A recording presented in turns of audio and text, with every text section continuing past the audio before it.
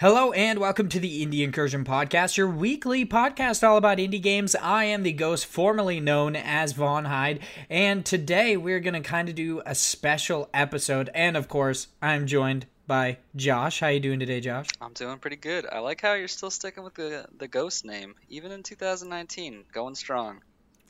Yeah, it's going to happen until they put out a physical edition of Hollow Knight. I'm being very serious about this. You know what? I wouldn't have even remembered that. That's how good my memory is. I, I hope eventually, it would be really cool if Team Cherry, just anybody from the Hollow Knight development team, were a fan of ours, which will never happen. But if they did, it would get so annoying to the point where they would eventually have to. I would love that, especially if we did that. I love Hollow Knight. Such a good game.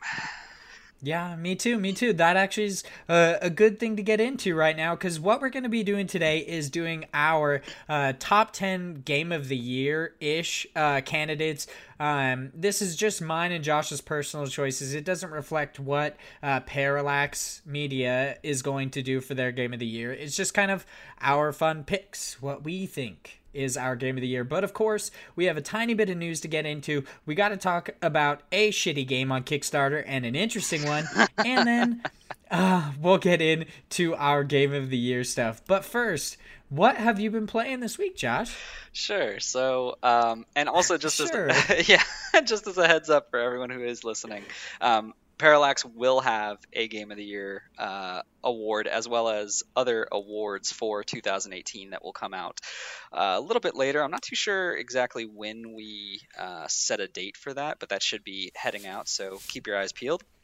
As far as what I've been playing, I have, over the break, spent a ton of time on things that aren't very indie. Super Smash Brothers. I Turd. can't get enough of it. A lot of people bitch about that World of Light mode, but I actually enjoy it. I like it because, for me, really the only time I've ever enjoyed Super Smash is with a bunch of people, and I'm pretty garbage at it, so I like it when it's like very chaotic. But the World of Light mode adds like that same level of chaoticness, but in short bursts, and adding the spirit board mode of having you play against just various characters with certain perks, like having them, like, my favorite one is the Snorlax one. To fight against Snorlax, you have to basically get his spirit. You're fighting King K. Rool, because there's not a Snorlax character, and he's just this big fat King K. Rool, so fatter than usual, and he has like 500 HP, and the whole point of it is literally just to beat him up quick enough before the timer runs out. He doesn't do anything. He literally just sits there. You just beat the shit out of it? Yeah, and you just have to beat it That's before awesome. the time runs out, which I almost didn't Yeah, make. it seems like however much there's like two camps on this. Either World of Light is really good or it's garbage. There's no like in between. People like really hate it or they really like it. It's a little odd. I mean, I get it though, because like at the same time, I'm very early on into it, and one of the big things is just that it drags on forever. So, maybe next week or the week after I'll have a different opinion. But for now, I'm enjoying it. Yeah, I enjoy the creativity of it. Like how you said Snorlax isn't a character, so they make it King K. Rool and then he's just fat.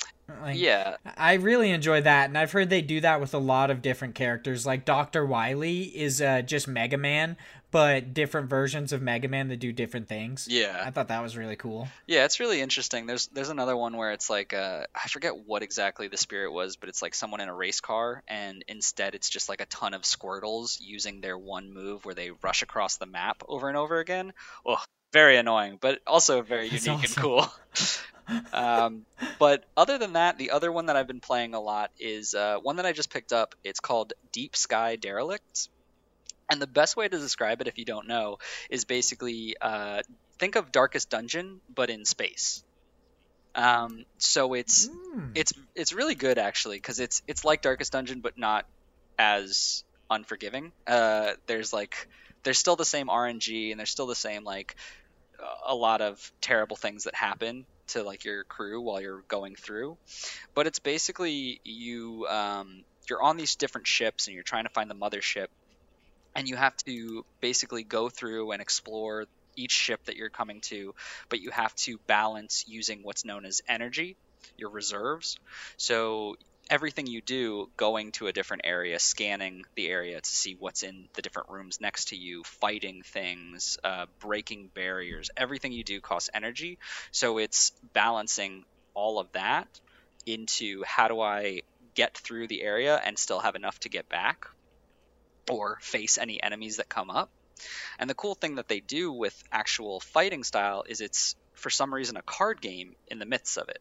So every weapon or every mod or every time you level up, you'll have different perks that will add or remove certain cards to your deck, which will be things like, a basic attack or attacks that slow people, putting more shield to different characters, or doing what's known as inspiring them to make them have like a second attack that turn. So there's a lot of unique elements to it of not picking the really strong weapon because it might have terrible cards with it. So you have to kind of go through and pick your build, so to speak, while going through this. So it's a lot of elements all at once. And one of the things that I will ding the game for is they don't really explain a lot.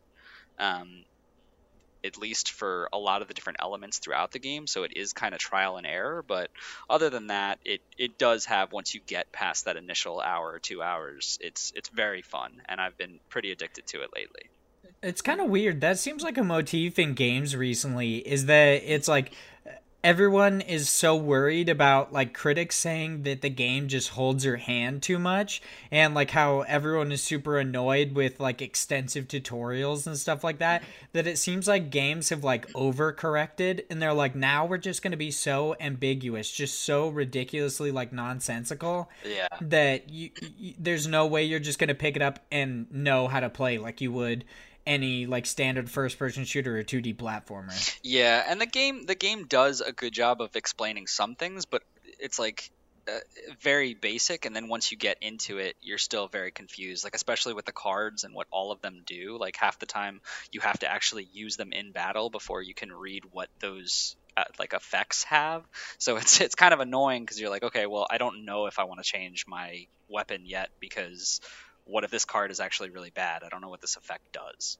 Yeah, but that's also kind of a cool, like, added layer of, in a way, I'm going to just put this in air quotes, realism, because, like, let's say you pick up a gun, and, like, how Prey, the game has all sorts of weird, like, sci-fi-esque guns, you don't necessarily know what the gun does until you, like, shoot it. Right. So that's kind of interesting. That would be super annoying, and I would hate that, but that's very interesting. Yeah. And when you said it's, like, similar to Darkest Dungeon, it's like the art style is almost exactly like Darkest Dungeon. Like they both went for the comic book aesthetic. Yeah.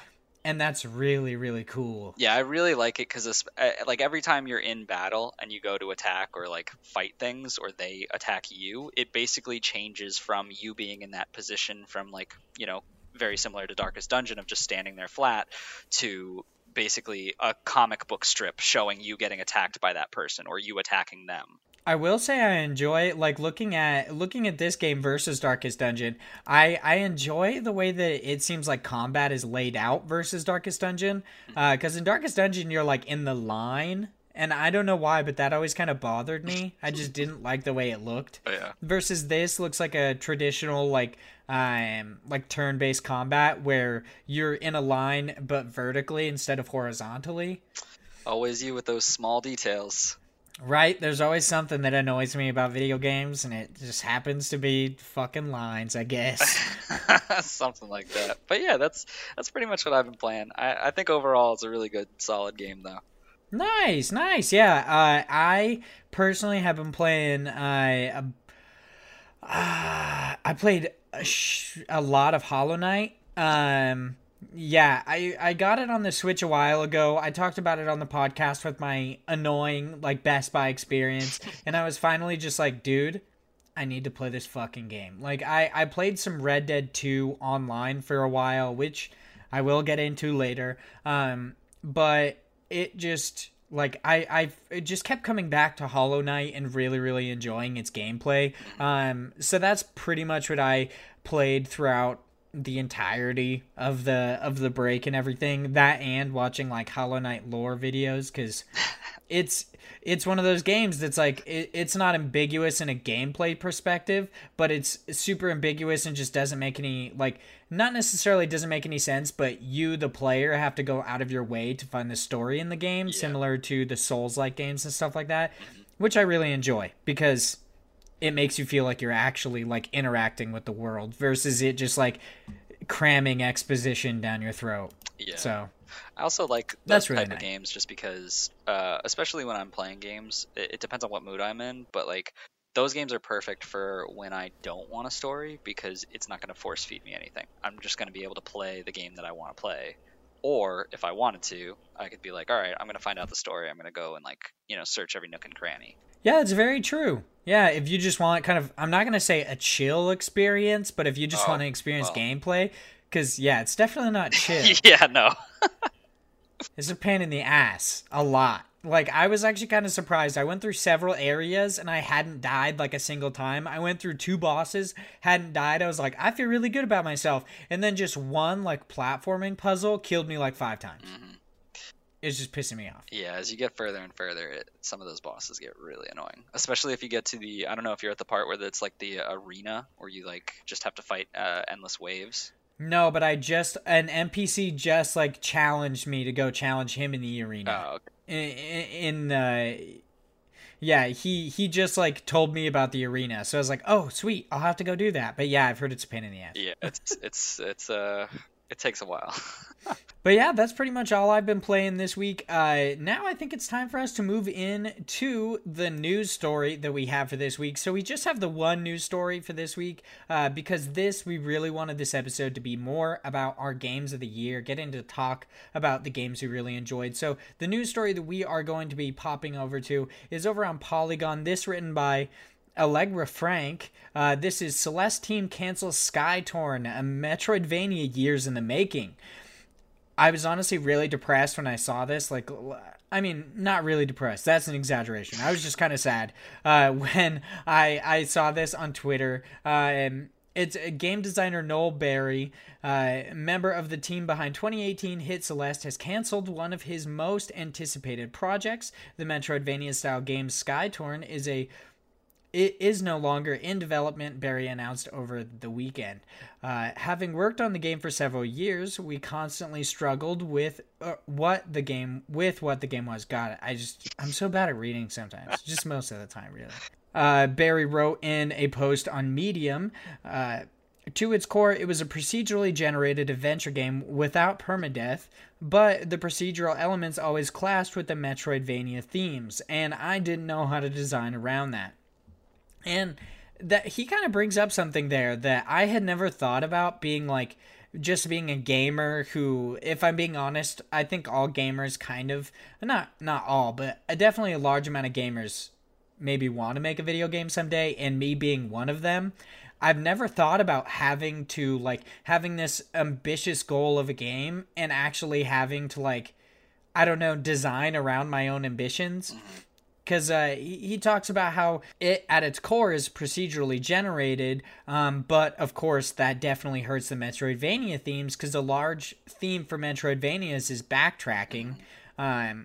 But I will say, Chasm is procedurally generated Metroidvania, and it does it pretty well, but I'm assuming that Skytorn was probably on a much bigger scope, or at least, I don't know, maybe it was, maybe it wasn't. I really like Chasm. Don't talk shit about it, guys. It's a good game. I really like it.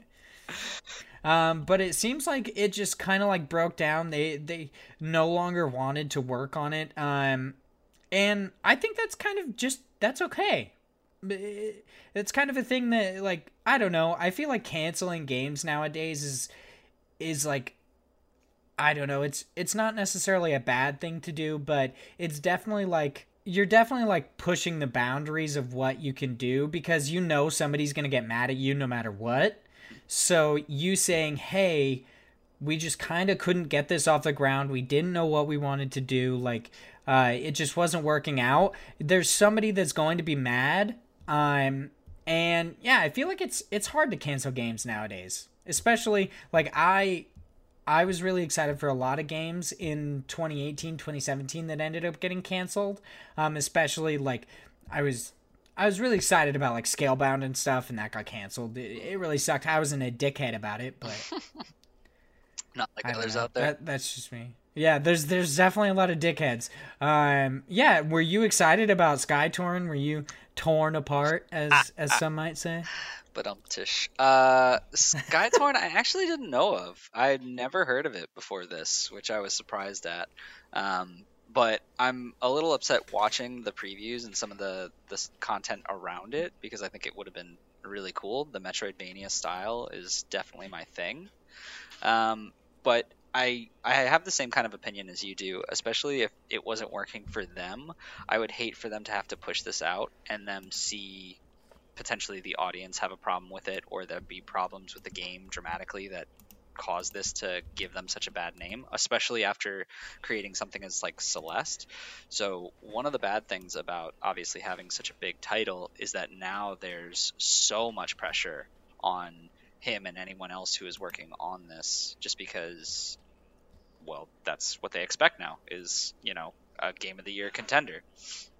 So there's a lot of pressure on them. Yeah, people are expecting like Celeste out of. I think the team's called like Matt Makes Games or something. Yeah. So basically, with that, you have to then think about, okay, what is your audience going to react to with this game? And half of it is, especially for someone who's putting that much time into it. So if this is starting at 2012 and it's 2018, 2019 technically now, that's a long time for you to be pushing into a project. And if you don't have, the love or care to continue on, then it's probably best put to rest. It sucks, especially because it's so much time and, money wasted. But if you're not happy with the end product, then it's going to show in what you're creating. Yeah, that's definitely apparent with creative endeavors, especially because you just I don't know, when especially with creative stuff, you like if you don't want to do something, you tend to cut corners. Exactly. And yeah, you make choices that you wouldn't necessarily do initially. You'd be like, okay, we just have to get this out. What can we shave off to make it like not terrible, but it just really wouldn't have come out and been like an amazing game, which, yeah, like you said, would have really been a detriment to the studio, especially coming off of like Towerfall was really good. People really enjoyed it. Then you put out Celeste, which is what some might call a banger. And then I would. you come over to Skytorn and then you just kind of like half-ass it. Yeah, you definitely get way more backlash than you would just being like, hey, we don't want to make this game anymore. Sorry. Like, well, that's it. Yeah, I don't know. I think it's probably for the best. It sucks, though, because it looks like it would have been a fun game, but sometimes these things happen. Yeah, that's very true. Just sometimes those things happen, and sometimes other things happen, like dysentery. Yeah, dysentery is like a big deal nowadays. Or at least it was back in like the 1800s and such, where Oregon Trail was a thing. You know what I mean? Good. So now it's time to move over to God Bless the Crowd. This is where Josh goes into different crowdfunding sites. He finds some games he wants to talk about that are currently being crowdfunded. And basically, I just tear them apart. I just make fun of them for stupid shit. It's really fun. I like this segment. It's a good one. It's great for me. All right, let's get in it. So we've got two on the dock today. We've got the Courier Trail, and we've got the Cow Game. I definitely have some stuff to say about one. The Courier Trail, I honestly think looks really good. The only thing that I thought was really interesting about it was I thought you could only do Kickstarters for a month. Is that not a thing? No. I thought that was a thing. I think there's, yeah, I'm not sure exactly why they have the 50 days to go still left. I think there are ways to have additional days for it.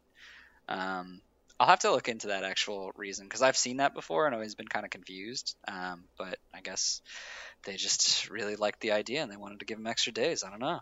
Yeah, maybe that makes sense. This game has already been funded. It asked for $800, and it already has 853 with 50 days left to go. So they're definitely going to be, I would assume, raking in some money if they did this well already. This is a very, it's got the low poly aesthetic, which is really nice. It definitely looks a lot like Oregon Trail. Not Oregon, Organ, but also kind of An Oregon like Oregon Trail. Yeah, did you ever play Oregon Trail? It was like a zombie survival game, but based in like the Oregon Trail aesthetic. So it was all about like you trying to survive in a zombie apocalypse, but like you'd get dysentery and you'd be like, this guy got shot, this guy turned. It was really weird. Oh no, I've never seen this. This looks interesting. I'll have to Oh check it wow. out. Yeah, you definitely will. It's a decent game. The coolest part that I find about not Oregon Trail but Courier Trail is that you can get a sweet T-shirt for only $50, guys. That's Man. what I'm talking about. You get some art, the original soundtrack, and you get a T-shirt. Which I'm so surprised. There's 100 left of these. Nobody has backed it yet, but 2 people have backed the $100 one. Yeah, I saw that. They really wanted to get their name in the credits as executive producer, apparently. Yeah, because that seems to be the only thing that changes. Yep, that's it. They just want that title, I guess. They really believed in it. That's cool. At least they're not making something in the game. I honestly, they definitely did the right thing. Gave $100 to get a T-shirt. I mean, they still Good have job, that guys. $1 pledge, though.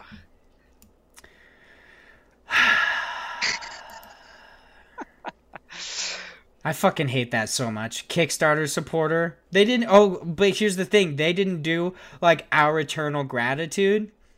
That's the thing that's really annoying. That's like, it's kind of condescending because it's just like, give me more than a fucking dollar, asshole. Like, I'm not going to give you anything more than my eternal gratitude when I can find that amount of money under my couch cushion. Come on, dude. Jeez. I don't know. But it looks really interesting because it's obviously not going to be a visually amazing game, but the way they've put it, it sounds like there's a lot to explore as far as replayability. They're saying thousands of possible experiences and that each event has multiple endings and then branch off of that. So it's good just because, I mean, if you're thinking realistically, if you like, Oregon Trail or that style of gameplay, all you have to do is give $5 for the pre-order and you get a copy of this, and you could have hours of fun with being a carrier or whatever you're doing in this game. Yeah, I just realized I may or may not have said courier. You did, but I definitely thought I did. Yeah, it's carrier Carrier. trail. Yeah, it says infinite replayability. Ooh. I don't know how much that is true, but we'll see. Randomly generated. I don't know. Yeah, you could always in one you get dysentery and the other you don't. If I'm being honest, the only old-timey disease I know is dysentery. Yeah. I know. You said it if you guys haven't noticed quite a few times. And now I want to talk about the cow game, dude. The cow game. This game looks so fucking dumb.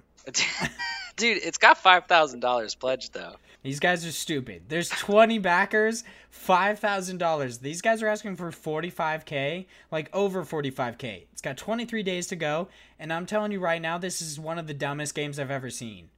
Like, why did they need $45,000 to make this stupid game? I don't understand. You know what's crazy is there's 2 backers who have given $1,600. Those guys need to evaluate their life choices. Like, I've paid for some stupid shit, but I have never given that amount of money for like a really dumb game. So for those listening, the cow game is a cross-platform arcade adventure. Save the planet as a hero or as part of a team where the stakes are high in our amusing adventure where you call the shots. It's basically kind of looks like an old Flash game where it's a side-scroller shooter, and I don't know how this could possibly be difficult. Yeah, I don't get it either. It looks like a game that would exist on Neopets.com. Like, yeah. It looks that dumb. I don't know. You shoot ink and then you eat people as the cow. It's very strange. Yeah, I don't really understand it. And it's like the whole premise of the game is that cows are being mistreated on Earth. So cows from outer space are coming to save the cows on Earth. What? I do like how there's a Batman cow. Yeah, I was gonna say more. Maybe that 45K is for the licensing to use a fucking Batman skin. I know. I can't because believe that is obviously Batman. I can't believe they're asking for $45,000 for the game. I mean, it's a pretty big ask. I will say I love the trailer, although apparently you have other opinions on it. It's so bad. It's so bad it's good though. I could totally understand that. Okay, so this trailer basically starts off with this cartoon cow, like, kind of just being appalled. And it's like, okay, so it's like Space Station tells it, oh, cows are, like, being mistreated on Earth. You gotta go save them and shit. And then it sees, like, pictures of farmers branding cows and, like, us using steak and drinking milk and stuff like that. And then this cow somehow makes, like, a call or something without asking to just this dude in an office about to eat a burger, who then chucks this obviously plastic burger onto the ground, and he's like, I'll help you out. And then he goes to call this other guy and is like, he just sits there silently on the phone for, I swear, a good 10 seconds. It's forever.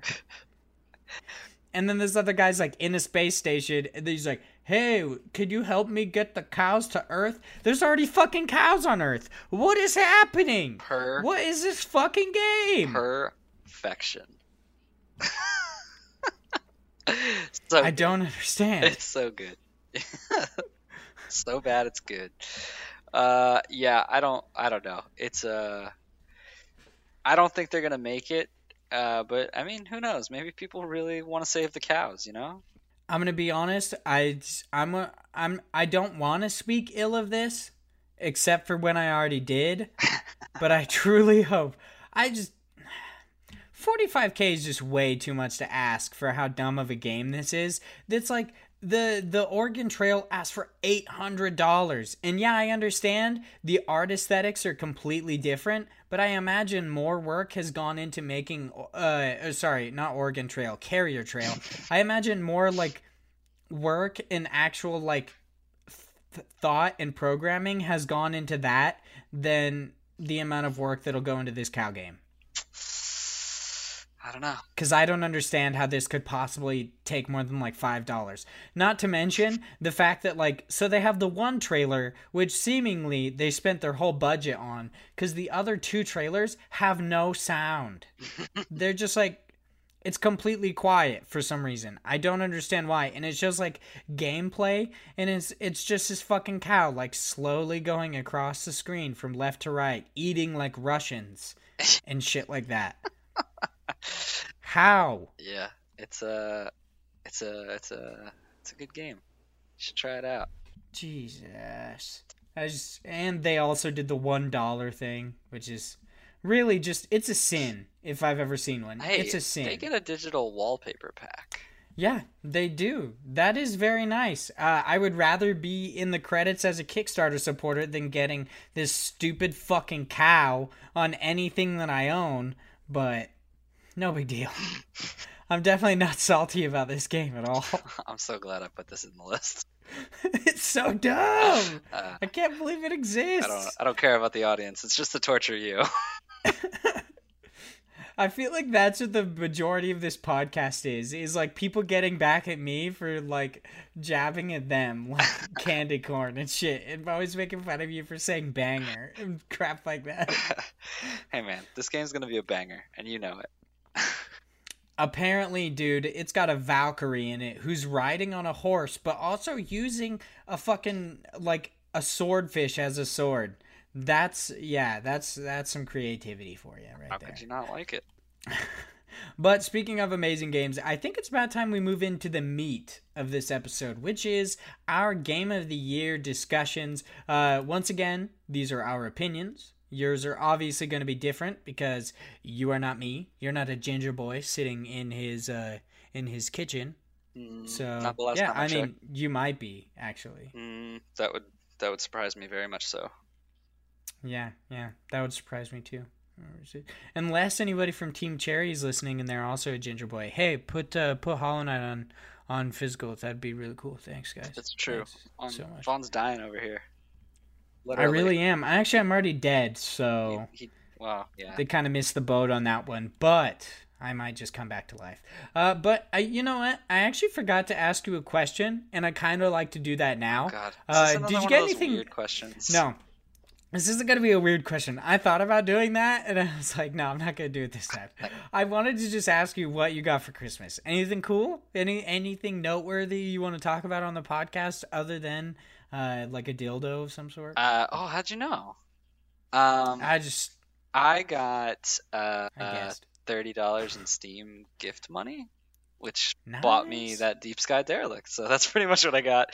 As far as Christmas, no, I don't think I really got anything.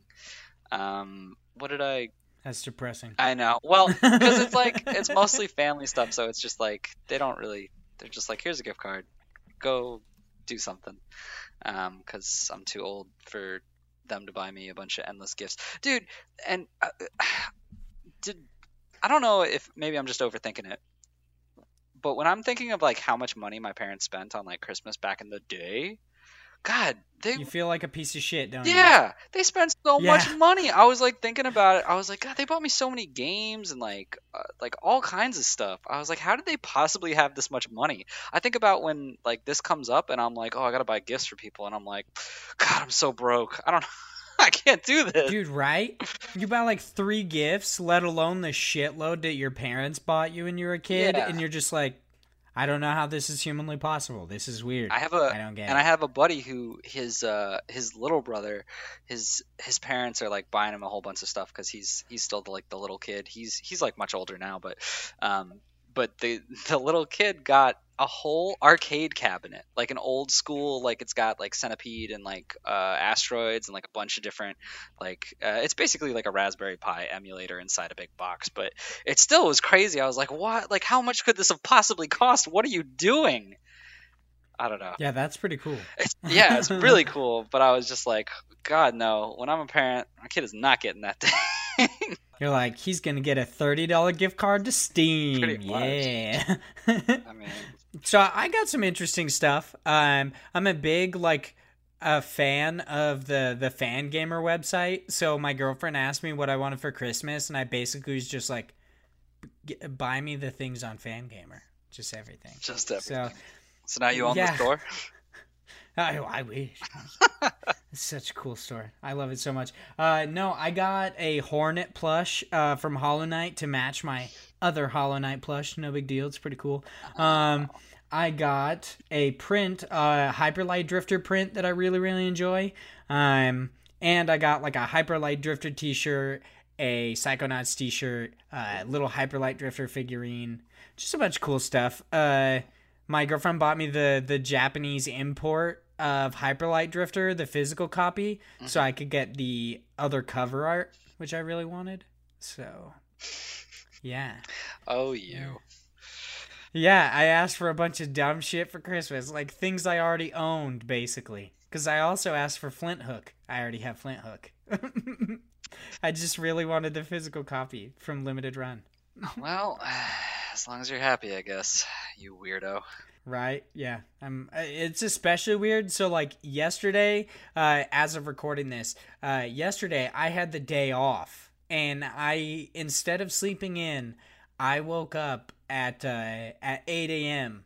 to get on Limited Run's website. Or actually, I woke up at like 7:45 to get on Limited Run's website so that I could buy the physical collector's edition of Celeste and Momodoro Reverie Under the Moonlight, I think is what it's called. I picked them both up physically on PS4. And I was like, I just spent like $100 and I had to wake up early for this. Was it worth it?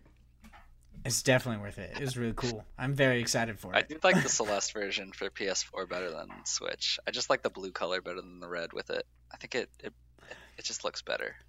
But I would rather have Okay, the so version. the only thing that slightly bothers me about this is when the Celeste the Celeste copies. What I guess I'll find out when I won't even do that since I bought the physical. So if you bought the collector's edition, you get a steel case with it. So I'm assuming that I won't get the original case. But if I do, I will have the complaint that when it was initially announced during the Kind of Funny Games showcase, it has a different cover art than the actual game does, supposedly as advertised on Limited Run's website. It's a little weird. I was a little bit off put by that. I don't know. Well, that's what you get for always buying physical things. Right? Just something wrong with me, I guess. But time to get into the meat and potatoes of this. So we are going to start off with a couple honorable mentions that we wanted to talk about, and then we will move into our Game of the Year top 10s. I'm going to be honest, mine are in kind of like, they're in an order, but all together, other than the top 3, they're just kind of like sorted throughout, with the exception of one, which I will definitely like. I'll talk about why it's in such a low position, given what it is. But yeah. I'm excited for this episode. I'm really excited. Oh, and then of course after that we'll talk about some things we're looking forward to in 2019, some games. I marked on the dock a lot because I basically just went on Twitter and I was like, what games am I currently following, like through development? And it's a lot. It's a shitload. All right. I have like 100 followers and I'm following like 500 fucking people because I just follow a shitload of games. So what are your honorable mentions, the games you wanted to give some shout outs to? These of course did not make your top 10, but I'm assuming you liked them. A little bit, yeah, I would say so. So the first one I'll talk about is Minute. So Minute was a great game. It had an awesome concept to it, but I just feel like it missed the mark on a few things, and I feel like there's some quality of life pieces that it definitely needed. The best part of Minute was it's basically you have a minute to live. Like your character's always going to die at the end of a minute, and you have to constantly go through and solve puzzles to get to a next area or to get a new item that you retain when you basically wake up or start your game again at the end of each minute. So it's a constant progression. You're learning different things. You have to figure out how to do something really quick, and it's an awesome concept, and I haven't really ever seen it before. The only problem was, especially when I was playing, I went a specific way where I ended up basically soft locking my game so that I was stuck on an island because I got there a way I shouldn't have. And so for that reason, I was like really salty about the game because I had to restart the whole thing halfway through.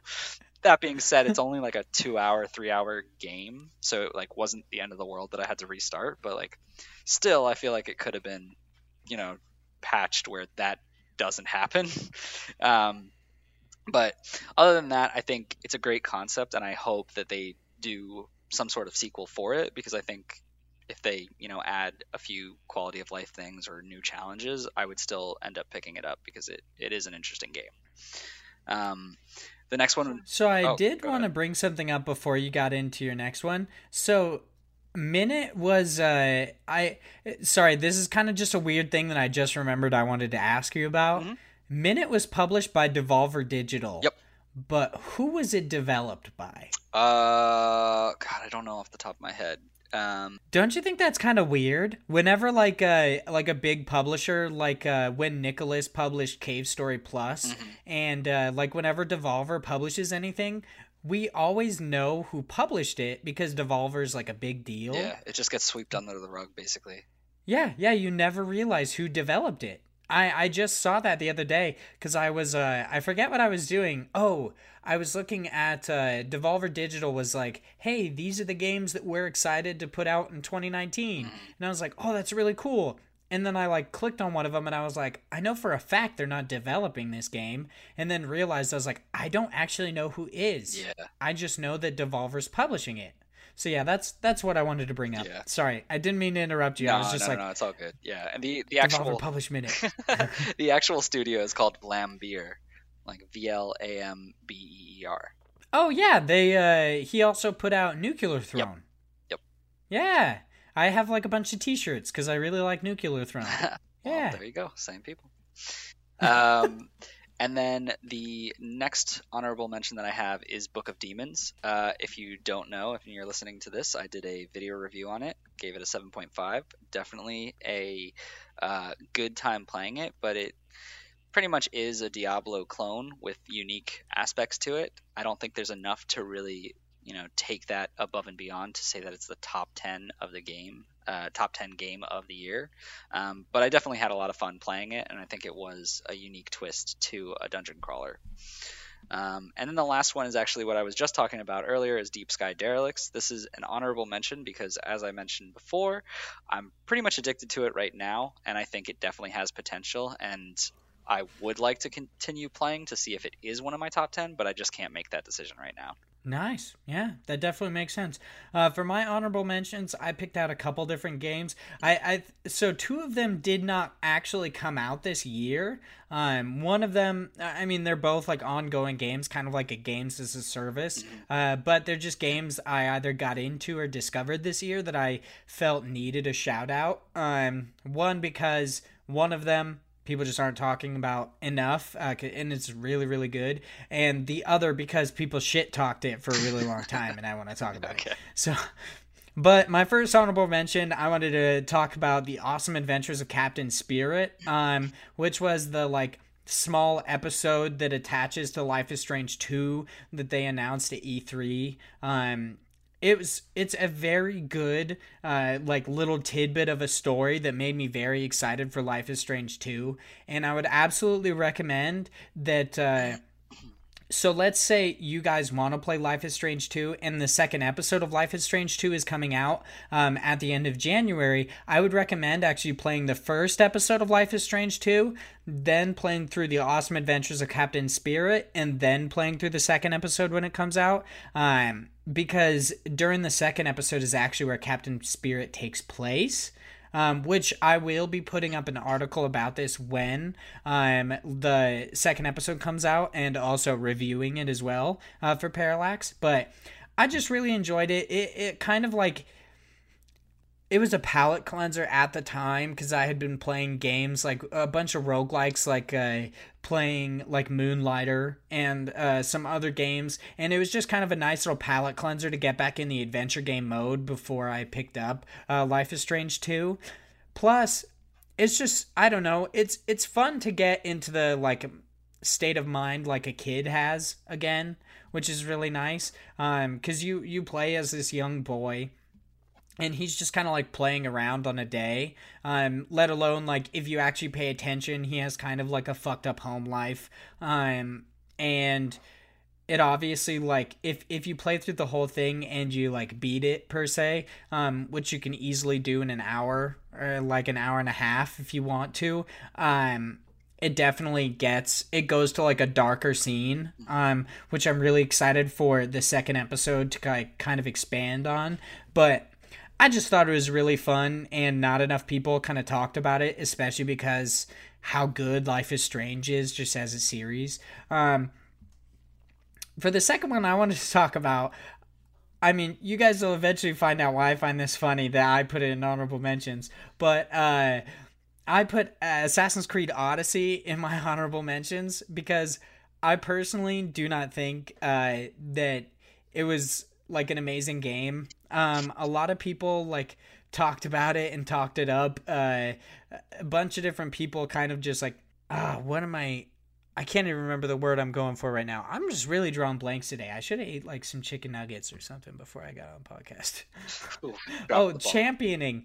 That's the word I'm looking for. A lot of people are kind of championing this one as like basically a resurgence of the Assassin's Creed genre, or not genre, but the series itself. A lot of people enjoyed Origins, but it seems like Odyssey is really, getting in people's heads, especially with the woman who did the performance for Cassandra getting nominated for an award at the Game Awards. Yeah, I don't think she won. I don't think so either. But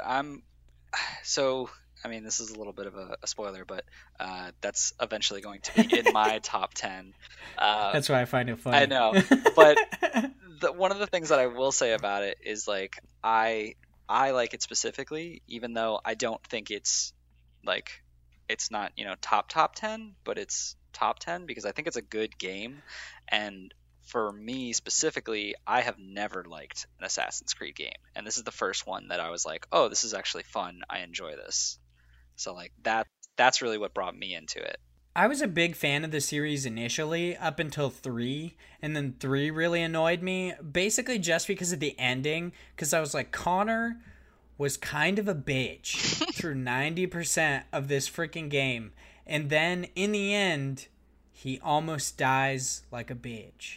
Like, he basically, like, almost dies in this really stupid fashion, and it just annoyed me, let alone the end of Desmond's story was stupid as well. So, yeah, I fell off there. Black Flag was really good. I really enjoyed Black Flag. Never played Rogue, but I also heard it was really good. And just didn't really care for... I heard Unity ate ass. I didn't really care about Syndicate, let alone I did really want to play it, just because I found the two character system really cool, where you played as one of the two, let alone like it being you're saving the world not by like assassinating people, but by like, I mean, you're not necessarily saving the world, you were like saving Britain from the Templars, by basically building up like a crime syndicate. So that one was really cool, but yeah, I barely played any bit of Origins. And when I got into Odyssey, I really did see what people really enjoyed about it, but I feel like it suffered a little bit from me having played Red Dead Redemption 2 before it, because like I felt like the world wasn't as necessarily pretty as Red Dead Redemption 2. Especially like the foliage, just like trees and plants and stuff like that. It was... I don't know. I feel like not many games put enough time and effort into like trees and plants, which is definitely just me being nitpicky. Yeah. Obviously, that's my fucking thing. Is just being nitpicky. But also the fact that like Red Dead 2 has those really deep horse mechanics, and then in Assassin's Creed Odyssey, it's just like, yeah, you have a fucking horse, dude. You just like, you can call it. It's cool, I guess. It's a horse.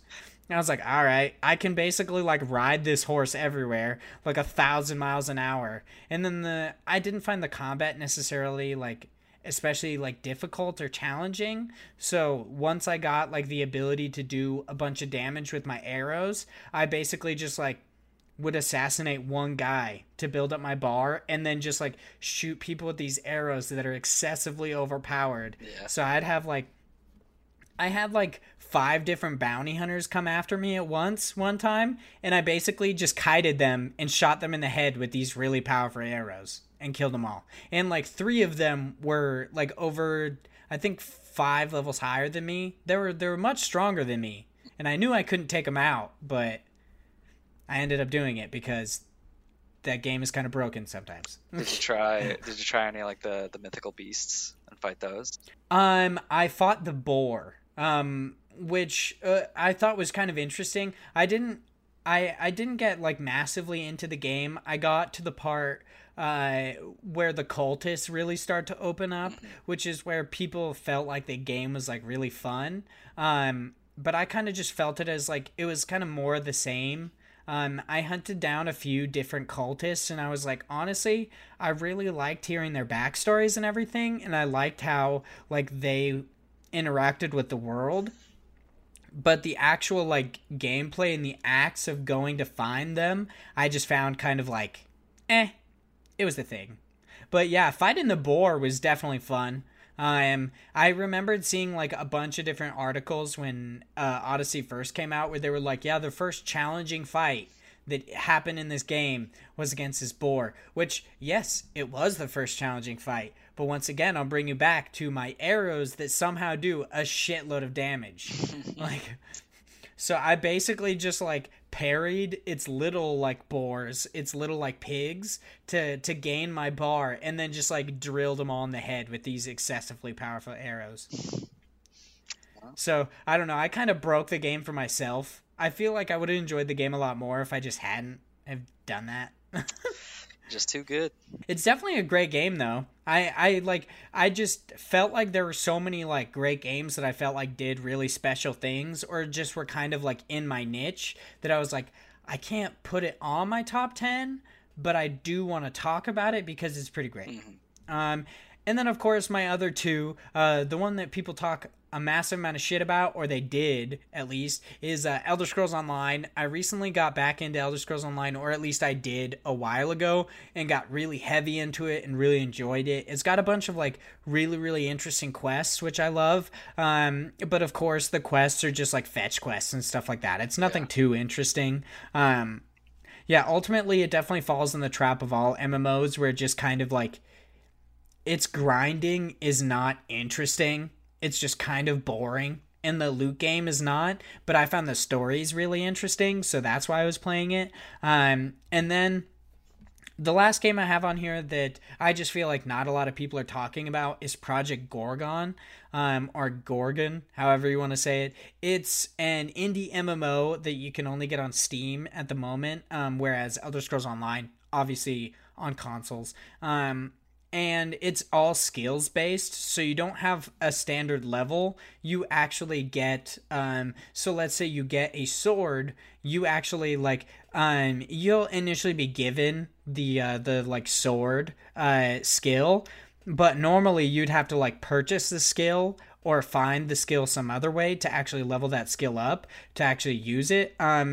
It's really cool. Instead of leveling yourself up, you level up skills, and then but it's also like an old school MMO, similar to like EverQuest and stuff like that, where it definitely does not hold your hand at all. Like I said earlier, games are definitely like overcorrecting and making games like just harder than they need to be, harder than is necessary. And this is definitely one of those. It's not for the faint of heart, but it's super fun. I definitely recommend people looking into it.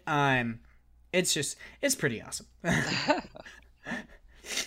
Interesting. Yeah, I've never. Plus, something that's really cool about it is, so like how standard quests like track this. When you get quests, they track, but you don't actually have any like waypoints, so you have to listen to what people say and take notes, and then you have to follow said notes. It's really cool. It was ambiguous to the point where I was like, this is actually really interesting trying to figure shit out. Yeah. So, yeah.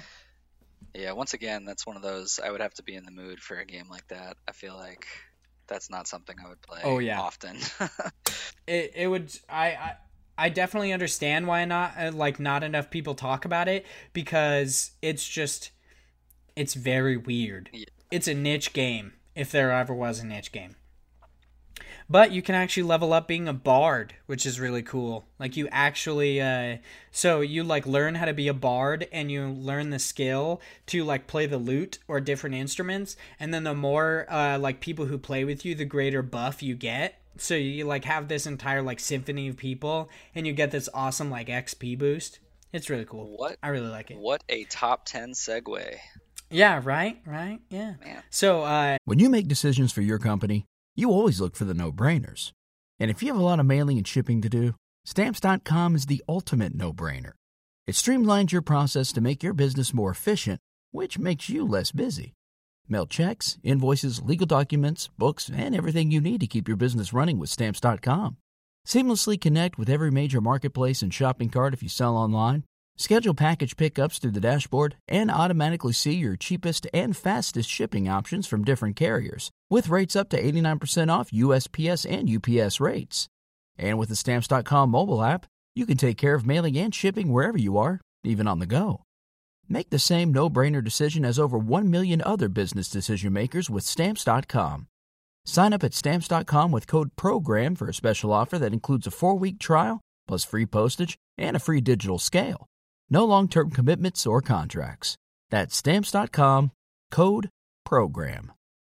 Yeah, let's move into our top 10. I wanted to start off with your top 10. So we'll basically just read off our like 10 and then our 9, our 8. But we'll just take turns, I guess, kind of. Okay. I didn't plan this out like an excessive amount. I literally I forgot to text you and tell you that I wanted to do the game of the year stuff until my roommate reminded me, and I was like, "Oh shit, I gotta do that." That's okay. We'll figure it out.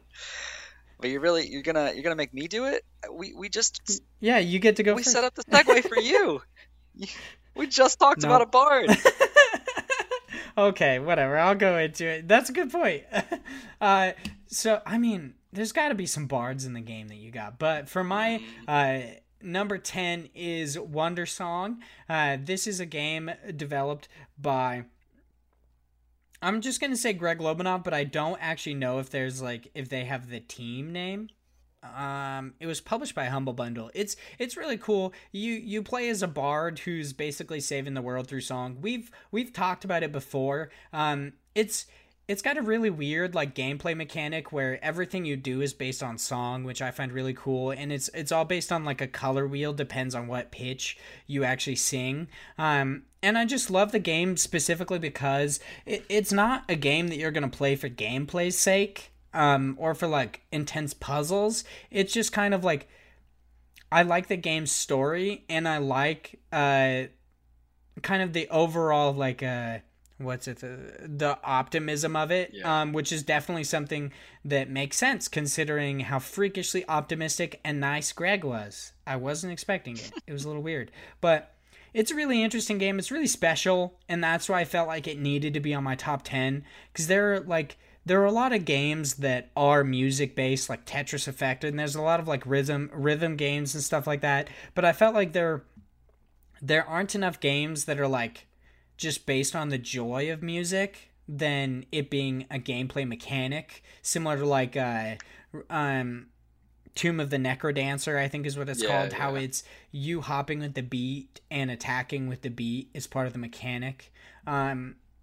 I just find that this game is like, it's way more about the celebration of music and the way it makes you feel than it is about you experiencing like the world through music as a means, kind of a thing. Yeah, I think that makes any sense. Yeah, no, it does. Yeah, because I really enjoyed the story. I mean, that's really the reason why I played it. Like the unique little elements that they used as far as gameplay wise was nice to like continue the story along. But really, after I'd got like hooked on after the first couple of chapters, it was really more just to see how the story played out. Yeah, it's a great game, guys. You should play it. Pick it up. So, what is your number 10, Josh? My number 10 is Octopath Traveler. So it's actually interesting for me because I'm not the biggest JRPG guy. I don't play it very often, but Octopath came at a time when I had just pretty much picked up a Switch and it was coming out. They had, which I think more people should do, that like 3-hour time slot of demo of basically like, here, play the full game. You have 3 hours of it.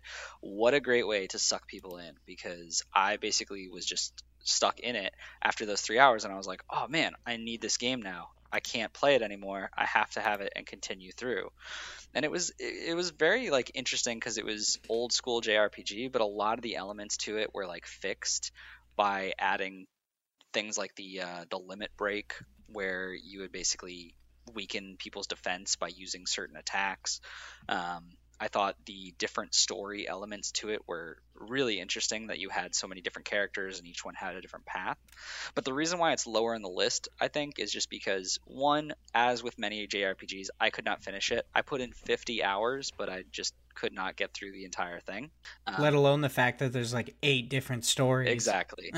So, I mean, that's one of the reasons why it couldn't keep me involved for that much longer. And I also didn't like how the fact where it had those 8 different stories, but they didn't really come together in any way. I really wish there would have been more of a communication between the different parties that you have, and I know that would have been a lot harder to set the variables for who you have at a certain time, but I think that would have made that much higher on the list of a top 10 game if it had something like that. That definitely makes sense, because even in like the granddaddy of all role-playing games, Dungeons and Dragons, when you initially start off like on a campaign, any DM, let alone a good DM, they actually give you parameters. They're like, why the fuck are you here? Because you just being here does not make sense. That just, nobody just gets together for no reason with some strangers. So yeah. I definitely understand what you're saying with like, you wish there was a little bit more of like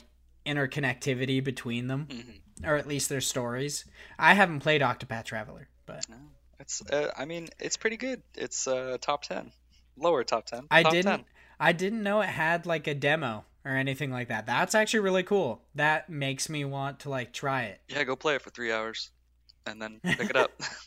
I actually have the physical version of it. Oh shit! I You know. bought it physically? Yeah, crazy, right? Did you put it in your mouth? I Was it sour?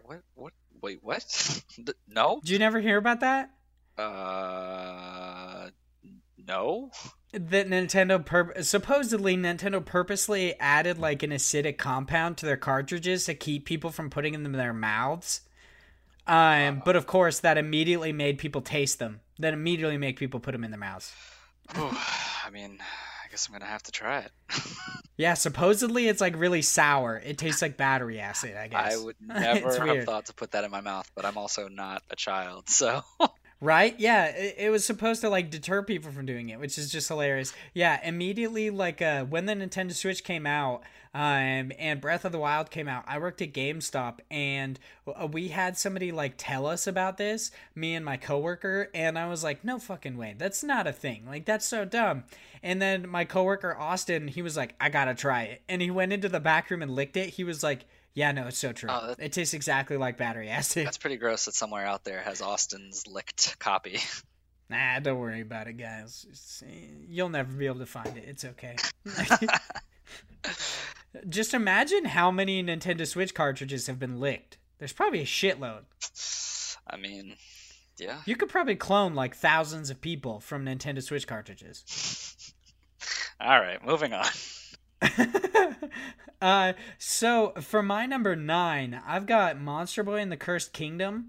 Of course, like I said, for my top 10, a lot of these are like my niche as a gamer, and this is like a 2D platformer, which I really enjoy, let alone the fact that I'm a big fan of Wonder Boy and the Dragon's Trap, with the caveat of I'm a fan of the remaster. I never played the original. I really like the art style of these games. I think it looks really beautiful, and I love everything that they've done to them. How they, small changes in what you're wearing or just your inventory in general, you can affect the world differently depending on that. I love the creatures that are in the world. I think they're very pretty, and they're like really cute. Which is, I don't know. I just realized a lot of the games on my top 10 list, one of the main factors of the reasons that I like them so much is because of the character designs. So many of them have like amazing character designs, with the exception of one, which just has like grotesque characters that are just disgusting, and I don't know why I like them. But yeah, character design is a big thing in games for me. I mean, if you're going to be staring at it for that many hours, you might as well like what you're looking at. I guess it's very true. Yeah, that's very true. So the reason that Monster Boy is so low on my list, with me having like kind of a high opinion of it, is specifically because I feel like the platforming is just, it's not as tight as I'd like it to be. And it kind of feels like jumping underwater. It's very slow. So like in a standard platformer like Hollow Knight, for instance, it's very quick and responsive, especially because that game is so brutal, whereas Monster Boy is not as brutal, but as a consequence of that, it seems that the platforming is just, it's just not fast enough, and like I said, it's like being underwater. It's very slow, and it feels very heavy. So that's why it's so low on my list, but I really do enjoy it. I would definitely recommend people pick it up, especially physically, because you get some stickers. It's cool. I like it. So my number 9 is, and we already talked about this, so I'll keep it brief, was Assassin's Creed Odyssey. I think the reason why it's on here, let alone, I mean, it's lower in the totem pole because I just didn't really click as well with me. I did play a lot of it, but once again, I've never been really into the Assassin's Creed just motif in general. I never really picked up on it. I played the first one and I thought it was really, really boring because it was like the same thing over and over again. It was too many fetch quests, too much of going on those towers. It got old real quick. But with this one, I gave it a try again because there was a lot of hype around it. And I do think that there's a lot of elements that they added in this one that really shine well for the series, at least in my opinion, of a game that I would want to continue playing. The reason why it is lower on the list is kind of similar to Octopath. Is it was a game that I fully enjoyed but did not continue to grab me after about 20 hours or so in is kind of where I was like, well, I think I've played enough of this. This is, I got my fill of what I wanted out of the game. So for that reason, I don't put it as high on a top 10, but during my time playing it, I very much enjoyed it. Yeah, there's definitely some interesting. I really liked Assassin's Creed Odyssey. I will bring up, just for like listeners, it is possible that we have not beat these games. I know there are games on my list that I have not beaten, but I've spent enough time with them to develop an opinion on it. So I felt like I just needed to say that, especially because I was like, oh yeah, just in case anybody asks, I have not beat one or two of these games. There are a couple of them that I have not, because I just go through things so quickly. But I spent I would say 20 hours or more with Assassin's Creed Odyssey. It's a very good game. I don't know, it just didn't click with me as much as like the other Assassin's Creed games do, which is kind of weird because the reasons that it didn't click with me are the exact reasons that it clicked with so many people. So, yeah, I don't know. This kind of everybody's got their own opinion. So yeah, right? That's kind of the whole purpose of having these discussions. So for my number 8, I put Moonlighter on the list. This is developed by, I believe, Digital Sun Games. That's just off the top of my head. It's very possible that I got that horrifically wrong. You're right. But Moonlighter... Well, it's Digital Sun. No games, just Digital Sun. But close enough. I'll give you the point. I was basically there. They made a fantastic game. The pixel art in this game is absolutely beautiful. I do have to come back to character designs. They put like unique twists on characters that I really, really enjoy. Which actually, it kind of depresses me because they put out a physical edition of this that only came out in Europe, which came with a slime plush that I really wanted, and I can't get it because it's in Europe. It really bothers me. The true struggle. Yeah, right? The real struggle is not being able to get things overseas. I need to get like a P.O. box over there or something. I have a friend who did that, and he has people like ship it to him. But anyway, the character designs in this game are pretty fantastic. They put like small twists on already existing like formulas of character design. So like there's the traditional slime that's existed in every RPG since forever, and it's always kind of looked weird. It's either just like a normal slime, or it's like a weird slime like in Dragon Quest, where it's like a slime with creepy eyes and shit. It just looks odd. Whereas in Moonlighter, it's kind of weird. They only changed it a little bit to where it has just one massive eye that's just like it makes it kind of cute in like a really weird way, like when you find really ugly things cute for some reason.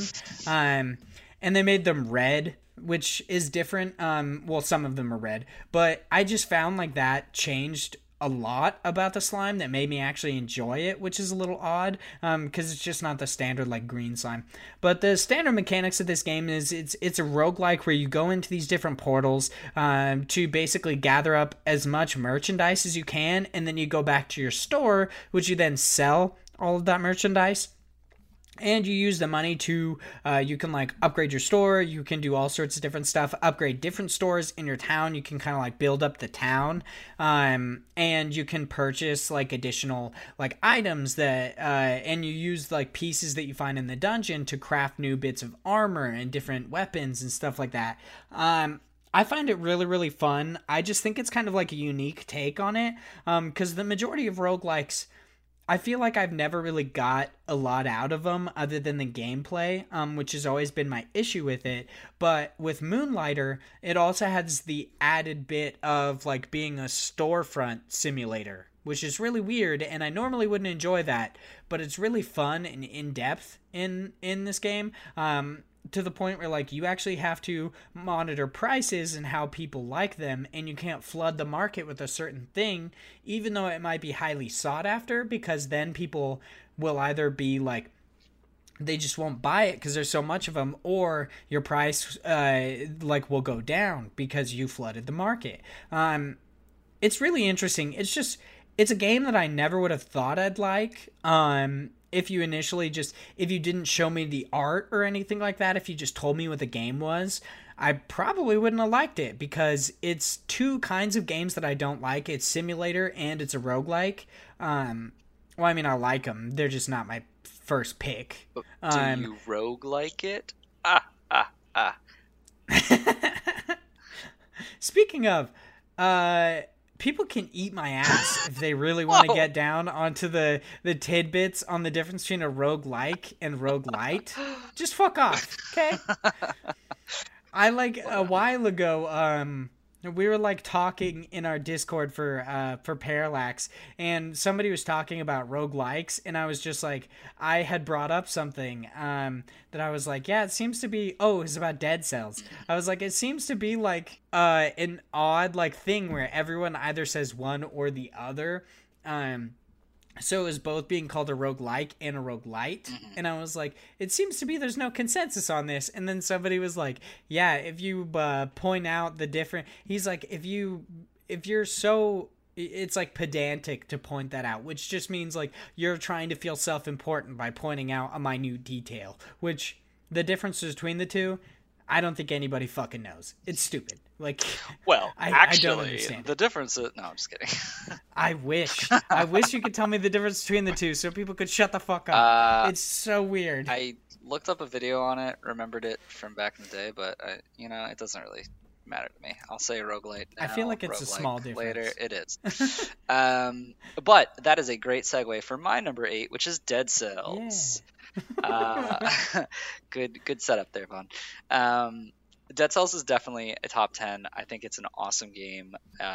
Everyone who's in games media is talking about it, and how this is, for most people, one of their first roguelikes where they're like, oh, I actually like this, or I like the RNG to this, otherwise I hate this type of game.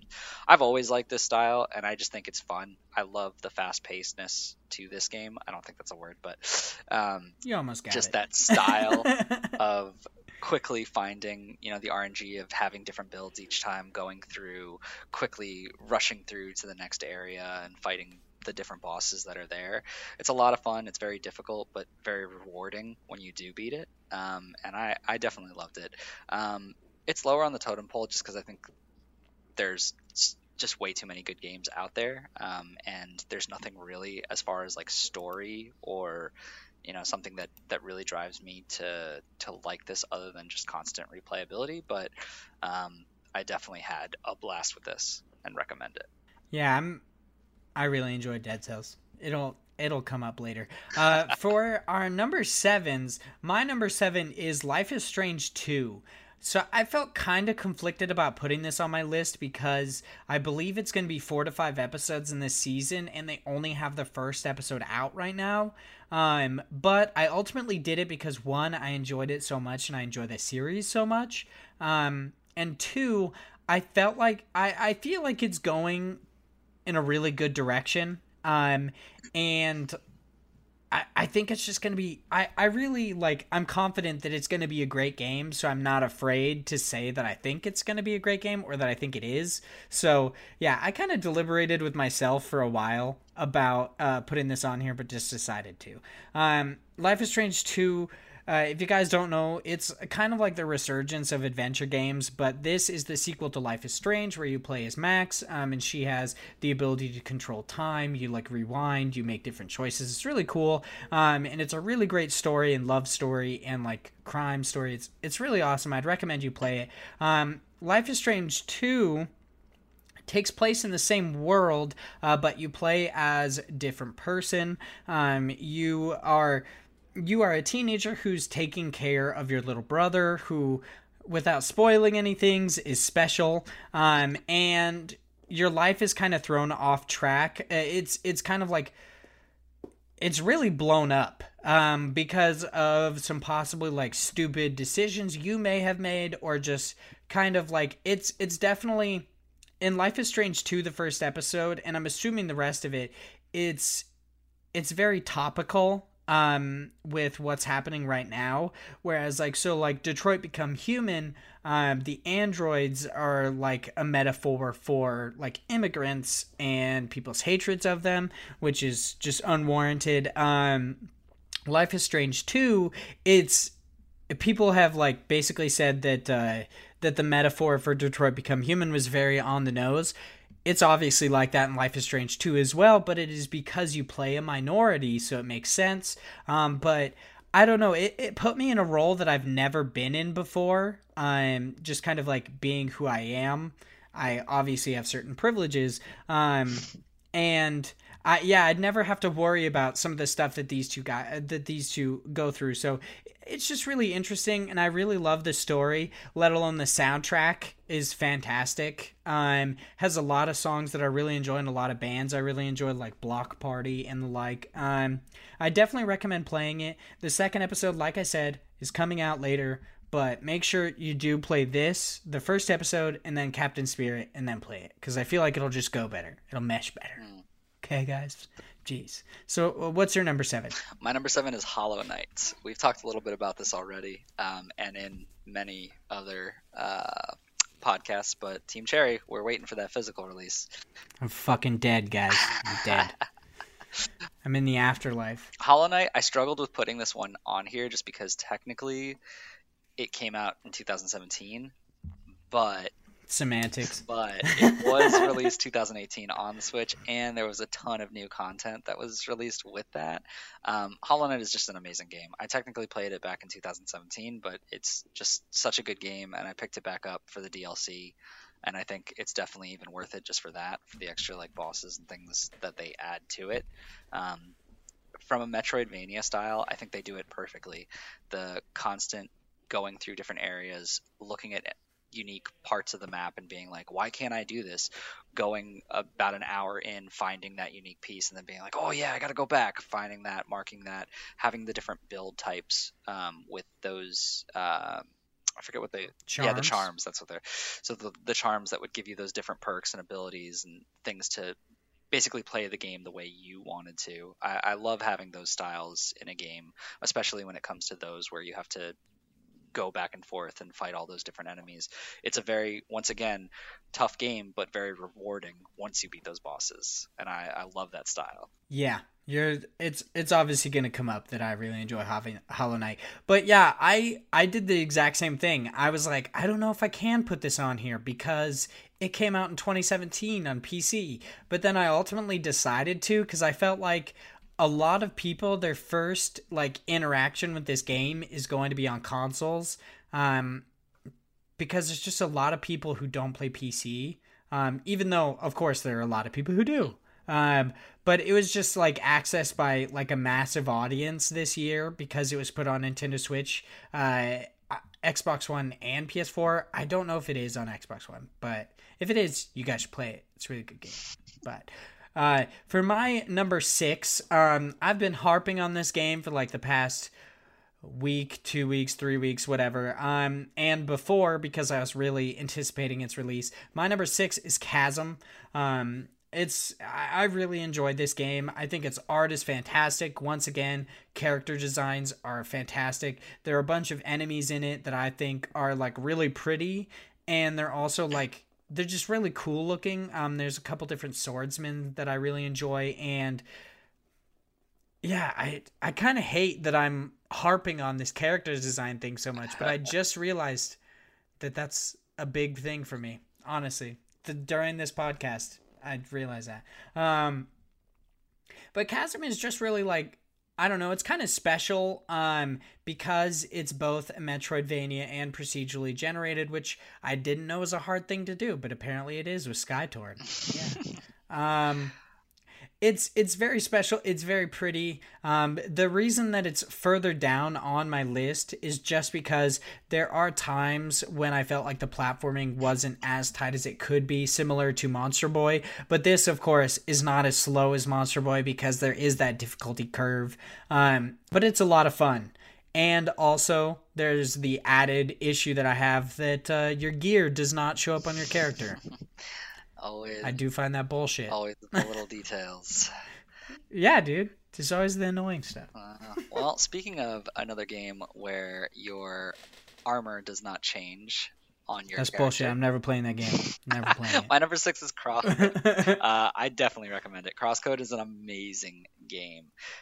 We've talked about it before in previous podcasts, but it kind of takes the dot hack story, if you've ever played that game, and twists it on its head a little bit. I don't know why I'm having trouble saying that, but I won't say exactly how because that would be spoilers. But it's a very fun game. It's very interesting. It's you being in this virtual world and trying to get back your memories. And it's just such a fast-paced where they do kind of like you're in an MMO, but not as much. So there is a little bit of the grind, but it's fun grind.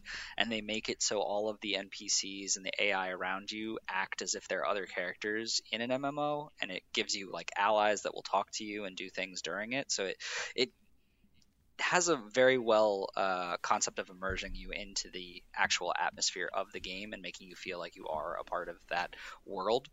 And it's got some crazy tough boss fights. It's got some really intense puzzles that really make you think for a while. But one of the nice things is it's one of those games where, like a Celeste, they do have a mode that came out a bit after the release because people were complaining that it was way too hard, which for a good reason, it was very hard. You can now do things where you turn down the difficulty of how much damage you take or slow down the puzzle speed, which really helps out. I didn't turn down the difficulty of like the enemies attacking me, but the puzzles were just crazy how fast you had to be, because you'd figure out what you have to do, but you'd have to like time your skills so quickly that I would often just be like, I can't do this. I know what I'm supposed to do, but I just can't do it right. So having that slowdown really helped out so that there was less rage and more just me having fun with the game. I was actually kind of surprised. Like, not many people are talking about CrossCode. I'm just like they aren't talking about playing CrossCode, but there are a decent amount of games that are like games industry like professionals that are bringing it up during like Game of the Year discussions and talking about like how it just like nobody's really playing it, so it's kind of getting snubbed. I thought that was kind of interesting because I was like, Josh is the first person that I've heard about CrossCode from. And like I didn't hear anybody else say shit about it until basically like Game of the Year discussion came up. Yeah. And they were just like, yeah, it's a really good game. I'm like, what the fuck why aren't you talking about it then? It really flew under the radar. And it's a shame too, because it's a really good game, and it's one of the games where like you get a lot of bang for your buck. It's like I think only $20, and I played about like 50 hours before I got close to the end there. Damn. Yeah, so it's a long game.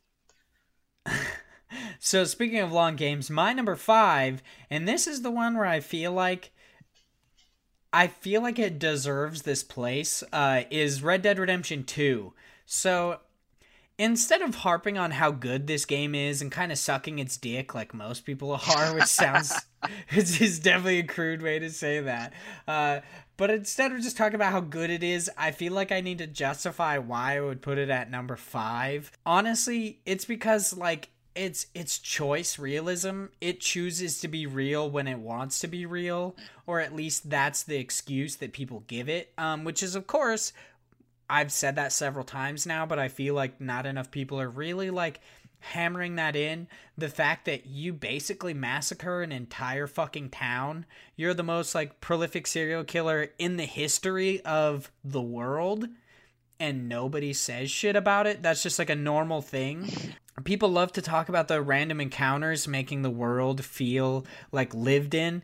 It doesn't necessarily feel lived in when you run into like the same few random encounters all the time. Like everyone likes to talk about, there's this one random encounter where you come across a person in a bear trap and you end up saving them, and then later on they're like, hey, I'll buy you a gun in the gunsmith or whatever. Little did you know that reward is given to several different people. Like, everybody just somehow is like, this guy obviously looks like he kills people, because he really does. That's kind of what that game is. It's like a murder simulator, but in the Wild West. They just all know you want a gun. It's really weird. But I run across people in these bear traps so often. I'm like, how many dumbasses step in bear traps? I don't understand. Who the fuck is like setting down all these bear traps across the West that people are just stepping in? And generally, it's their own fucking bear trap. How did you not know it was there? You put it there. It's a pretty big problem back in the West. Bears. It's just too many of them. Apparently, it's not even bears, it's just bear traps. I would imagine there's a shortage of bears. I literally have yet to run into a fucking bear. Oh no, I ran into a bear because it's a quest. I've literally only seen one bear in this fucking game, but I've seen like 12 people get caught in bear traps. I'm like, guys, stop with the fucking bear traps. You're obviously not good with them. But of course, this is a great game. I heard this little tidbit on I think it's the Besties, Polygon's The Besties, where they talked about the best games of 2018, and they were talking about Red Dead Redemption 2, and they said this really like apt thing where they said it's 20 hours of a really good game and 60 hours of a really tedious game. Yeah. And I was like, that is so true. This game is often really tedious, but it also has these moments that just make you realize that this is a technical achievement. This is an amazing game that's really worth playing, but ultimately there's just so much system bloat. There's just so much to it that you're like, this didn't need to... Like, you could cut off, not like, I swear, like 60% of that game, and it would be Game of the Year. I would have no issue with it. I would be like, yeah, number one, Game of the Year. It like them doing so much is what I have issues with, which is a little odd, let alone the online being basically just like kind of a shell, but it is a beta, so I understand. Yeah. Once again, the moniker of beta gives you a lot of leeway among players. That's why there's so many games still in beta now. Yeah, right? Yeah, I don't know. I've never been a fan of Rockstar games just because of their clunkiness. Like, I like them, but I can't imagine trying to play that just because of how slow paced they purposely did this for the game. I definitely don't think it would resonate with me at all. I haven't even... It's excessively slow. Yeah, I haven't tried it just because I know this is not the game for me. So yeah, it's like, do you want to play 80 hours of a game that really could have been 20? That's good, because you're gonna. But going to my number 5, that would be Spider-Man. So Spider-Man, it kind of flew under the radar as far as like game awards go, or Game of the Year contenders. Everyone says it's the Horizon of 2018. Yeah, it's a shame that it just got snubbed. It's a shame too, because it's a good game. I mean, it's basically, I mean, it's not as good, but it comes pretty darn close to what the Arkham series did for Batman. This is definitely the best Spider-Man game, and the actual going through and slinging webs and flying through the city was just, it felt so right, and the combat of it just felt very very right for the style of the game. I think it's definitely in the right spot, and I think that I'm very much looking forward to what's going to come next from the Spider-Man series. But I definitely just think that there's just so many good games out right now that unfortunately it's kind of mid-tier right now for me. Yeah, that definitely. I didn't even play Spider-Man, to be honest. It just didn't really appeal to me. I was like excited about it for a while. And I feel like I really need to get into it because people are saying the sound design is amazing. Like how the music swells as you swing. Yeah. I think that's really cool. I do love how much people like talk about how polished the game is. They're like, it looks so great, it's so polished, and then you see like the boat people, where it's just so fucking bad. They're just like, it's a polygon, it's like a square. They're not even people. They're just faceless, creepy husks. They're the stuff of nightmares. That's what they're going for. Got that nightmare. Yeah, right. It's an allegory that we're all empty inside. Or it's a metaphor, not necessarily an allegory. It's a metaphor that we're all empty. Yeah, I'm sure that's what they were trying. Of course, Insomniac's just trying to subtly insult us all, naturally. I can see it. After the way the fans are treating them, I can see it. Dude, right? The like Sam Raimi Spider-Man thing? Okay, I do have to talk about this real quick, because everybody that has a podcast talks about it. I love that everybody's just like, dude, they obviously were doing this beforehand. You guys are dicks for no reason. Like, yeah. There's no way that they weren't going to do this. They were going to. You guys are just dicks, and then they happened to get it out right after you being dicks. That's it. You did not change anything. Should have just never released it. Been like, oh, no, you lost it. You lost your chance. We were going to do it, but now we're not.